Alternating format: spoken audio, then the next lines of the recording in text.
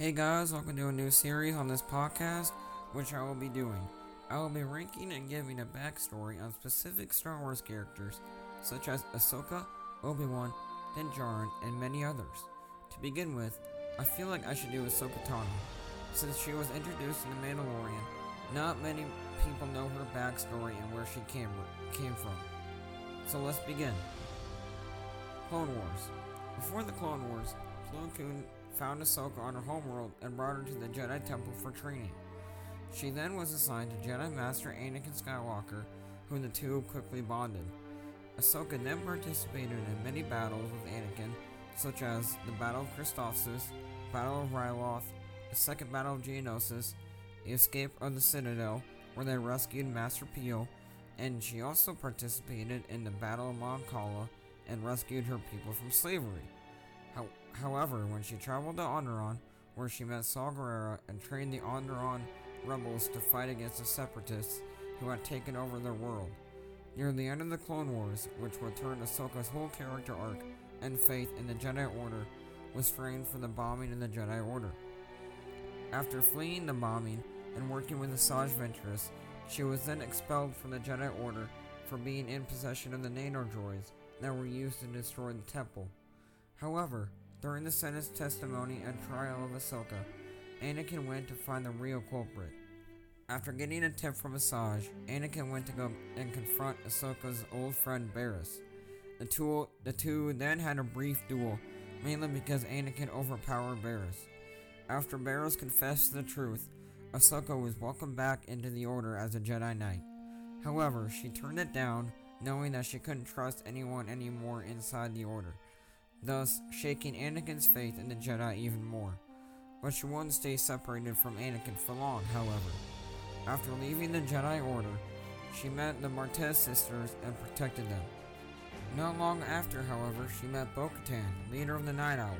She then told Ahsoka that the renegade Sith Lord, Darth Maul, had taken control over their planet, and Bo-Katan wanted Ahsoka to plead her case to the Republic for assistance. She then faced the Sith Lord, Darth Maul, who proved to be a worthy adversary for Ahsoka. Ahsoka ultimately defeated and captured Maul. However, in transferring him to Coruscant, her life would be changed forever. While she was transferring Maul to Coruscant, Anakin fell to the dark side, and Order 66 was issued. Order 66 was the clone order to eliminate all of the Jedi. Palpatine used and disguised an inhibitor chip inside the clones so the Jedi didn't find out. She ultimately saved her best friend Rex and removed his inhibitor chip. After the two escaped the damaged ship that was falling to a nearby moon, Ahsoka and Rex buried all the clones who died on the ship, and then they both went into hiding. Shortly thereafter, she became a leading member of the newly forming Rebel Alliance, who went under the codename Fulcrum. During the Age of the Rebellion, she then encountered the Ghost Crew, which consisted of Hera Syndulla, Sabine Wren, Zeb, and the two Jedi Kanan Jarrus and Ezra Bridger. However, she sensed the presence of Darth Vader, who was actually Anakin Skywalker, Ahsoka's former master.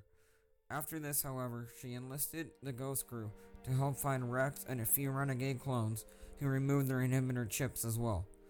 The Ghost Crew was successful, and Rex was reunited with his old friend Ahsoka.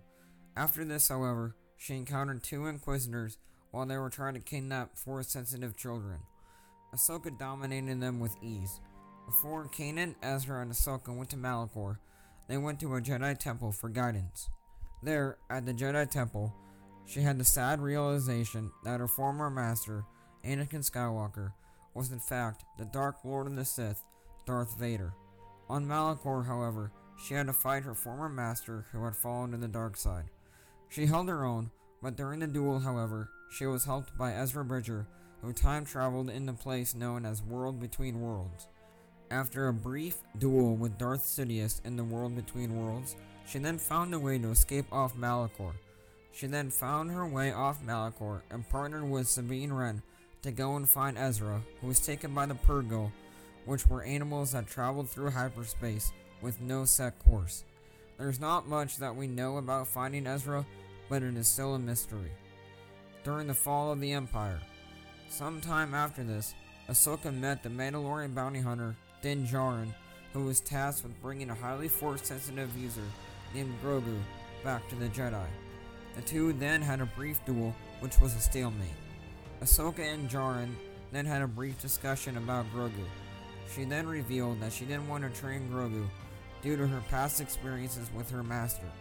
But anyways, Jaren then helped Ahsoka defeat the Magistrate and free the city from the Magistrate's rule. After defeating the Magistrate, like I said before, she then asked the name for Grand Admiral Thrawn. We don't know the location, but the Magistrate probably complied.